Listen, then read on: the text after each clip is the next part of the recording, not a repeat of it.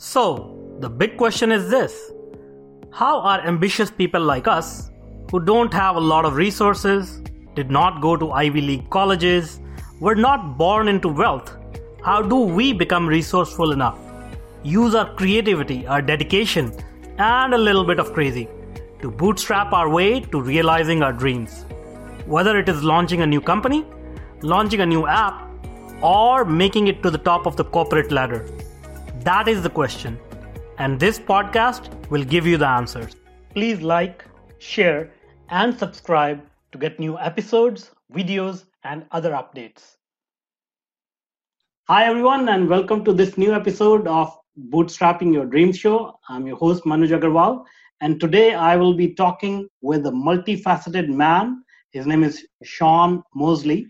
He's an interaction designer by trade, but a podcast host and criminal justice reformer by passion. Sean holds a Bachelor of Science, Computer Engineering from the University of Central Florida, and he also holds a master's degree in Human-Computer Interaction from Georgia Institute of Technology. We are so excited to have you, Sean. Thanks, Manoj. It's exciting to be here. Yeah. All right. So let's get started. Why don't you tell us a little bit more about yourself and what you do, your experience and background? Yeah. So I am an interaction designer. And so for most people, like how I would describe it to my parents, I design software. And that's my day job. So I'm focusing on how do you make the software easier for people to use, and recognizing that we're not building all the software and code and things for the machines to use it. It's for us to use and for us to live better lives. So that's what my day trade is. And like you said, by passion, I am a podcast host and a criminal justice reformer. And so with the podcast, I have my own show, which is Successful While Parenting. And the focus of that is to explore what is it like, or how do parents still somehow manage to do great things as an individual? How do they still pursue their own individual passions? How does that work out? So I really wanted to explore that because once you have a kid, it's just like individual becomes second. And I was like, dude, there's a secret sauce that I don't have. And so that's where I started with the show. Awesome. That's great. So, you have all these various interests and, one can argue there is not a huge amount of overlap between these. So how did you develop passion for these various things and how are you managing juggling all these priorities? So that's definitely a great question, and one that I've arrived at recently, which was I had to actually cut some of my interest. These three are now my top focuses outside of taking care of myself and taking care of family. My three personal interests are design, podcasting, and criminal justice reform. If it doesn't fit in those three, I've had to drop it.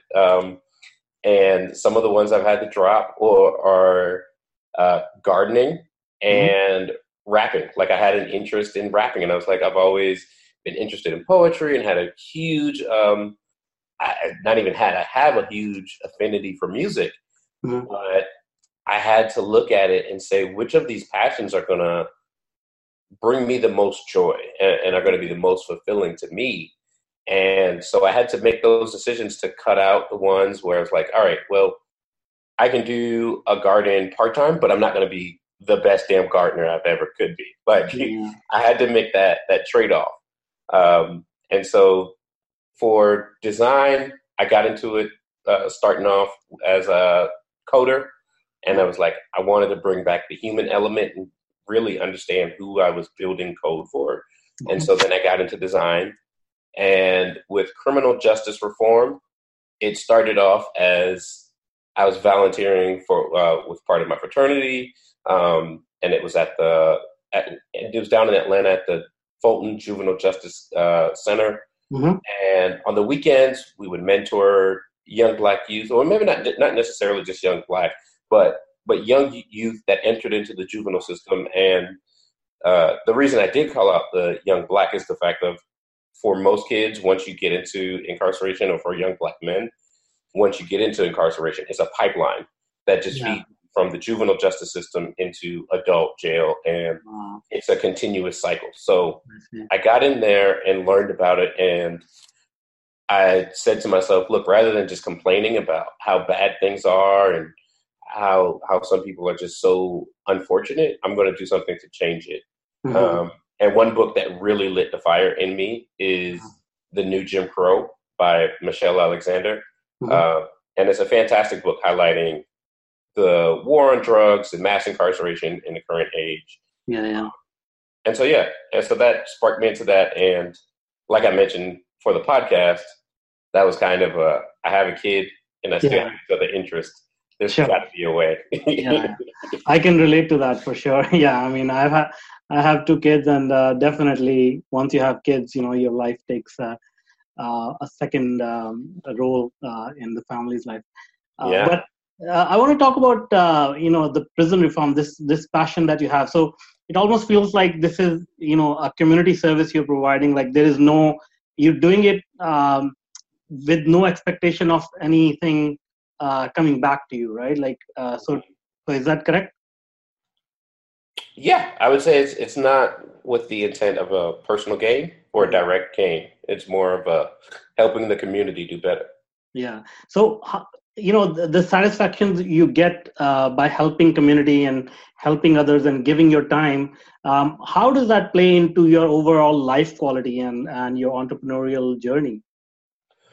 So for me, it feeds everything into it, because I've read the book, The One Thing. Are you familiar with it? Yeah. Okay. Evans' book? Evans, you said? Yeah. Is it written by Evan Carmichael or? No, it's Gary Keller, I believe. Okay. It's something, I think it's Keller. Okay, maybe it's a different book then. But the whole thing is that we draw our life down to one primary goal and purpose. And for me, it was the fact of, I need to be able to share the wealth of my privilege. And what that means is the fact that I've been born into a middle-class family in America. Although I'm not perfect and set ahead, I do have a lot of advantages that a lot of other people don't have the chance to.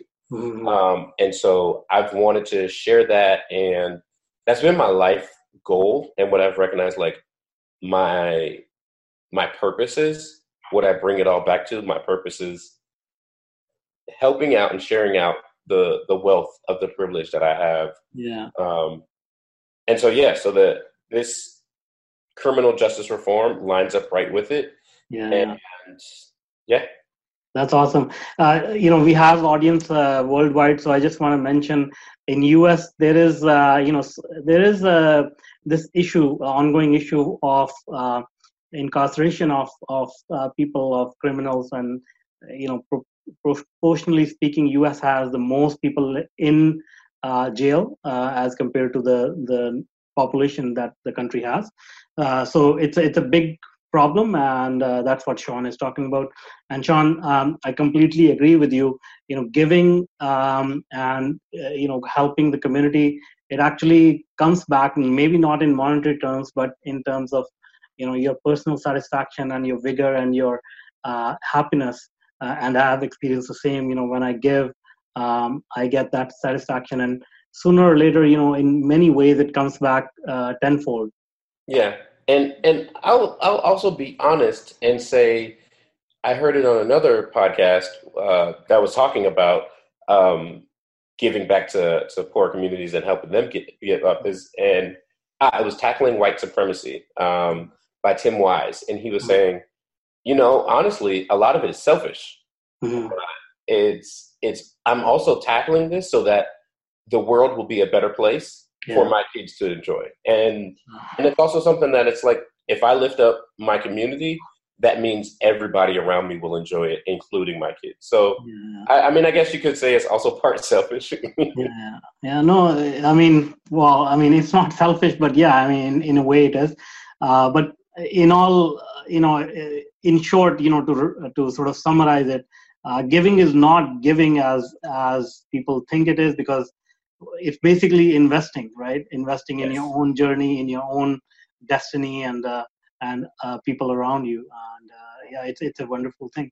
All right, coming back to a little bit more sort of tactical topic about design. So tell me how important this is for a tech entrepreneur to take into consideration this concept of design, how much time they should spend on this, how much resources they should spend on it when they're launching their company. So, design, I would say, and I mean, this is my super biased opinion. Yeah. I would say design is super important for the fact that at the end of the day, no matter what your product or service is, it's meant to serve people. And design is about figuring out what are the actual problems that people have and they're trying to solve. And with the right amount of research, you can get very far and make sure that your product or service is successful. And so if you look at anything as far as even the lean startup, that is similar to design in the fact that you're going out and testing the market before you even try to create a product, because you could spend 2 years trying to develop this product and it turns out nobody even needs it. Yeah. So the main thing with design is if you put that cart, or if you put that at the front of the cart and you make design the horse that will pull your product or service, it definitely flourish, because you're going to go and figure out where the people are, what they need, and then you'll be able to actually know how to meet them there. Sure. And can you share with us any interesting stories of people who really failed at design and thus, basically went under, or their company did not survive because of serious design flaws? That's a good question. I can't think of anyone that has done poorly with design. I mean, I think by nature, we're going to avoid the ones that are not well designed. But what I could say is a company that has changed and gone pretty much about face because of design is Microsoft.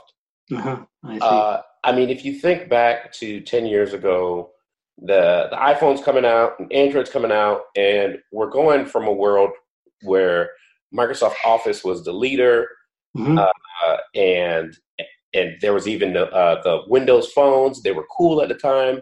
That started to get outpaced, and everything Microsoft was secondary. But now Microsoft has taken a lot of time, reinvented themselves, and really thought about who they're solving for. And now, not only are they creating great products that are changing, they're improving the old ones, and they're thought leaders in the accessible design space.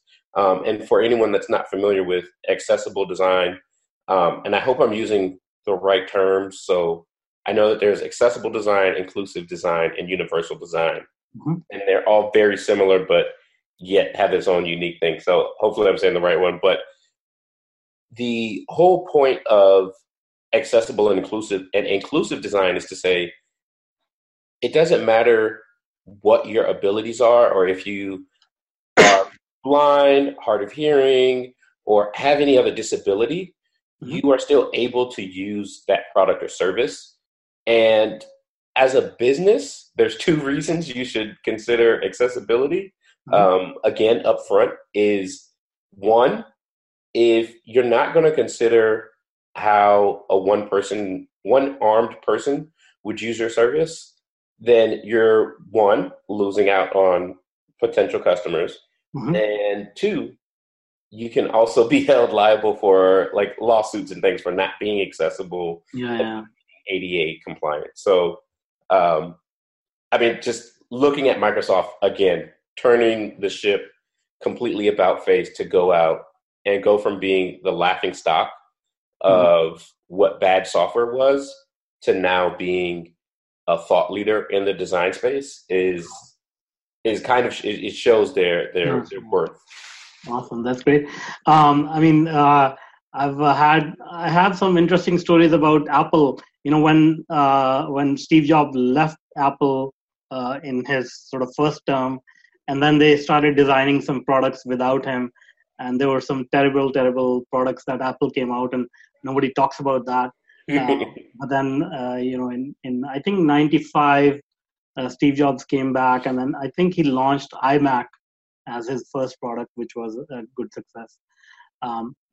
Those are interesting stories. Anyway, so tell us a little bit about you run a design consulting company. Is that correct? No. Okay, my mistake then. So tell us, do you work for a larger corporation or a startup, or what kind of work do you do? Yeah, so I'm at a large corporation. I'm at Intuit. And so I'm working on our design system there. And our whole focus and mission is being able to help and accelerate the designers and developers around us in order for them to solve the customer problems more efficiently and effectively. And how important, or what is the difference between design approaches for a mature company like Intuit versus a startup? So I think the main differences that you'll see are the time available. For a larger company, you have the ability to stretch out the research, move a little slowly, take a lot more things into consideration. You have to consider your brand name and things. Whereas with a startup or something self-funded, you have to move quickly. And you need to be able to do things cheaply and get that feedback quick. Yeah. So yeah, I think I think time is the key difference.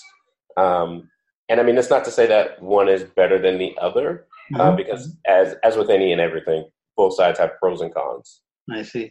And so, okay, so the time and resources, obviously that's, that's in short supply in startup. So if you were to design, let's say, you needed to do the exact same thing for a startup that you're doing for Intuit, which is to, design the software and make it easier for the customers to use it.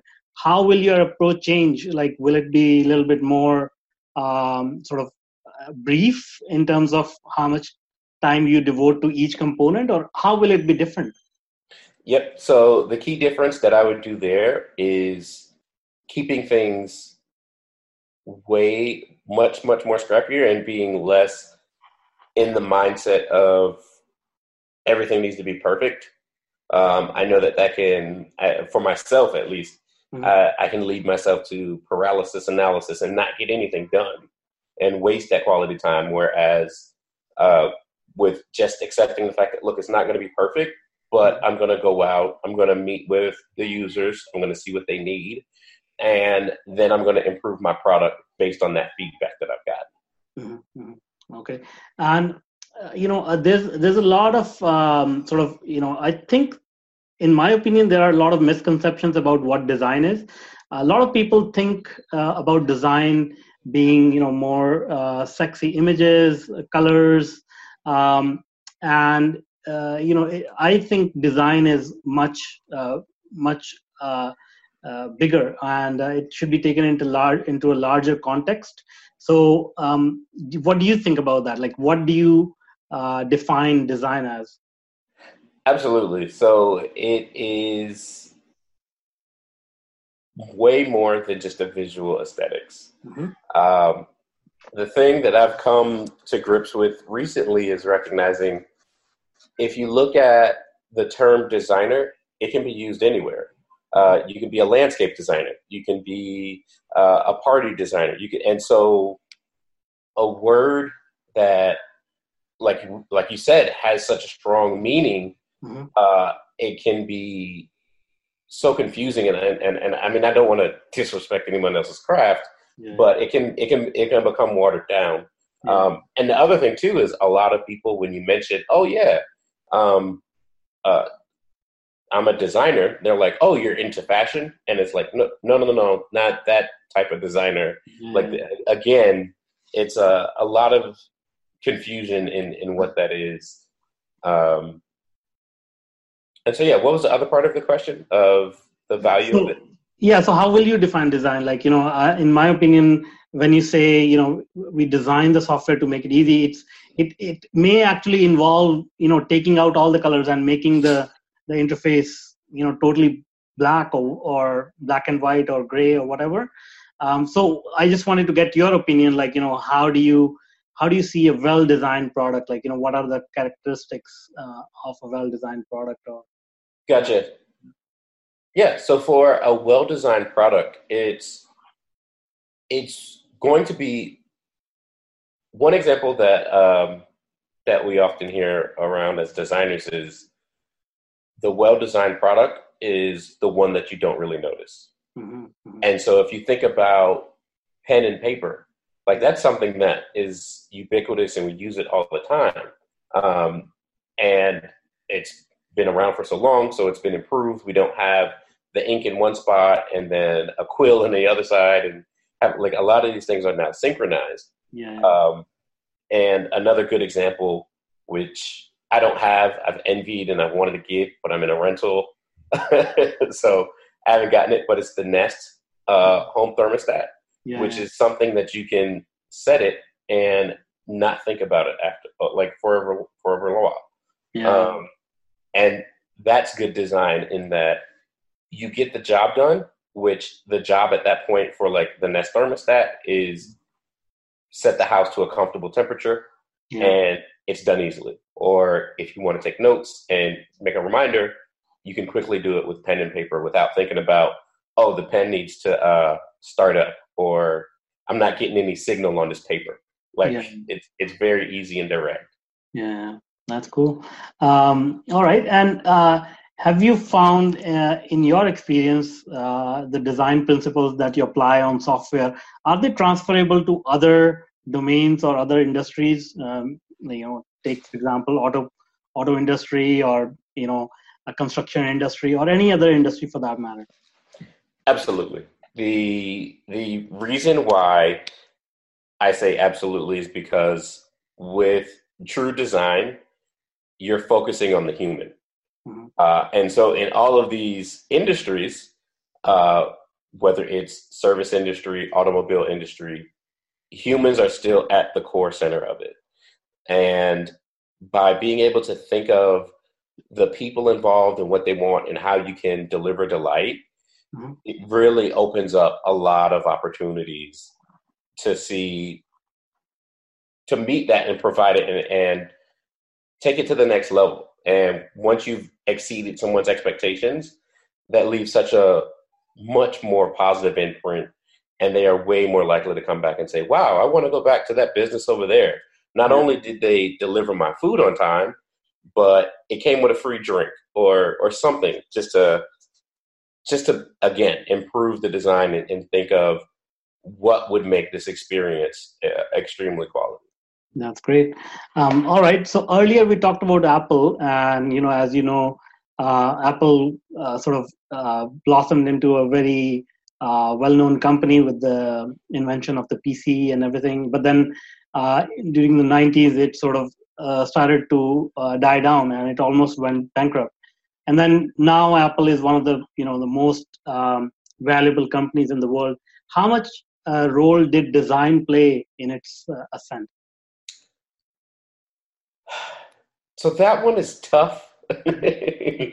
I've heard mixed things because of course this is me on the outside of what they were able to do. Yeah. But from my perspective, I think what they were able to do, one, they did do a lot of thinking about how people would use the products. Mm-hmm. And so it was very user-centered. And the only reason I hesitate is because I don't know how much testing they did. I know Apple's very secretive, and all these other pieces. So it's very complex. But for as far as what they did, I think one thing that really helped them was their intentionality and focus. One of the things that was famous about Steve Jobs coming back was him cutting out so many different products and saying, no, we're not going to be distracted doing this, and this. We are going to focus and start nailing home and truly delivering an excellent experience when you use this. And so I think, I don't know what they did for design. So I can't really speak to that, but it's definitely that intentional focus and that laser vision is what I think has led them to such massive success. Yeah, that's a very interesting observation. So, again, I think this was my misconception as well, and I'm sure a lot of people think that way. The design, in my opinion, was focused on the software, but I think you rightly pointed out that the design should be actually focused on the human who is going to use it, and then work backwards and implement all the bells and whistles that need to go into the software to match that expectation. Exactly. And as any designer will tell you, it's a cyclic cycle of what do users want? Let's build it. Let's test it. See how they like it. Let's ship it. All right. Now, what do users want on that? And you just keep going on over around. Design is never done. Awesome. Can you share with us any specific design that you're proud of and that was very well received by the users? That is a good question. So I'd probably say one that I'm particularly proud of was a multimodal experience. And I will explain. So it's a multimodal experience was the fact that, and it's a multimodal experience is one where you're using multiple modes of input. And then for our case, it was using your voice as well as using a touchscreen. Okay. And what happened was you would call into an IVR or the computer that you would talk to on the phone, and we would say, hey, we know that you want to send your car in for a repair. In order to help expedite this process, can we send you a text and start this new journey? Yeah. And so we'd send you a text with the link, and you'd click it and open it up. And while you're on the website, you're able to still use your voice with it. I see. And being able to add in, because we all know using the IVR sometimes are painful, whether it doesn't understand you appropriately or whether it's painful waiting for it to go through that list of numbers before you get to the actual thing that you want. But with this, it was able to communicate so much and still be able to use your voice to do a few things. And so that was a very fun project. And I was glad being a part of the design of that. That's great. It sounds very intriguing, like very innovative idea. Yeah, thanks. That's great. All right. Thank you so much for sharing all your wisdom, knowledge with us about design. I think a lot of people got a lot of value out of this. Now, before I let you go, can you tell us once again a little bit about your podcast, about your website, and how people can reach you whether you are able to help them on any design-related questions or projects? Yeah, absolutely. So for my personal information, you can go to SeanMosley.com, and you can reach me there. I should have my email available for you to reach me. If not, you can email hello@SeanMosley.com, and I'll get it and respond as quick as I can. And for my podcast, it's about being successful while parenting, and I'm trying to explore all of the different ways that people are able to be successful as an individual, even as they are a parent. All right, great. Thank you so much, Sean. This was a fun interview. Do come back again sometime. All right. Thanks, Manoj. Thanks for having me. So again, I'm Manoj Agarwal, and thanks a lot for joining us on Bootstrapping Your Dreams show. And now, if you are an existing or an aspiring technology entrepreneur, then I invite you to check out my new online workshop, Bootstrapping Your Tech Startup Dreams. Go to go.tetranoodle.com/boot-podcast and sign up for free. I want to make sure more successful and sound decisions are made every day in your tech projects. Let's start finding solutions to your problems. So go to go.tetranoodle.com/boot-podcast, and I look forward to helping you with your tech startup.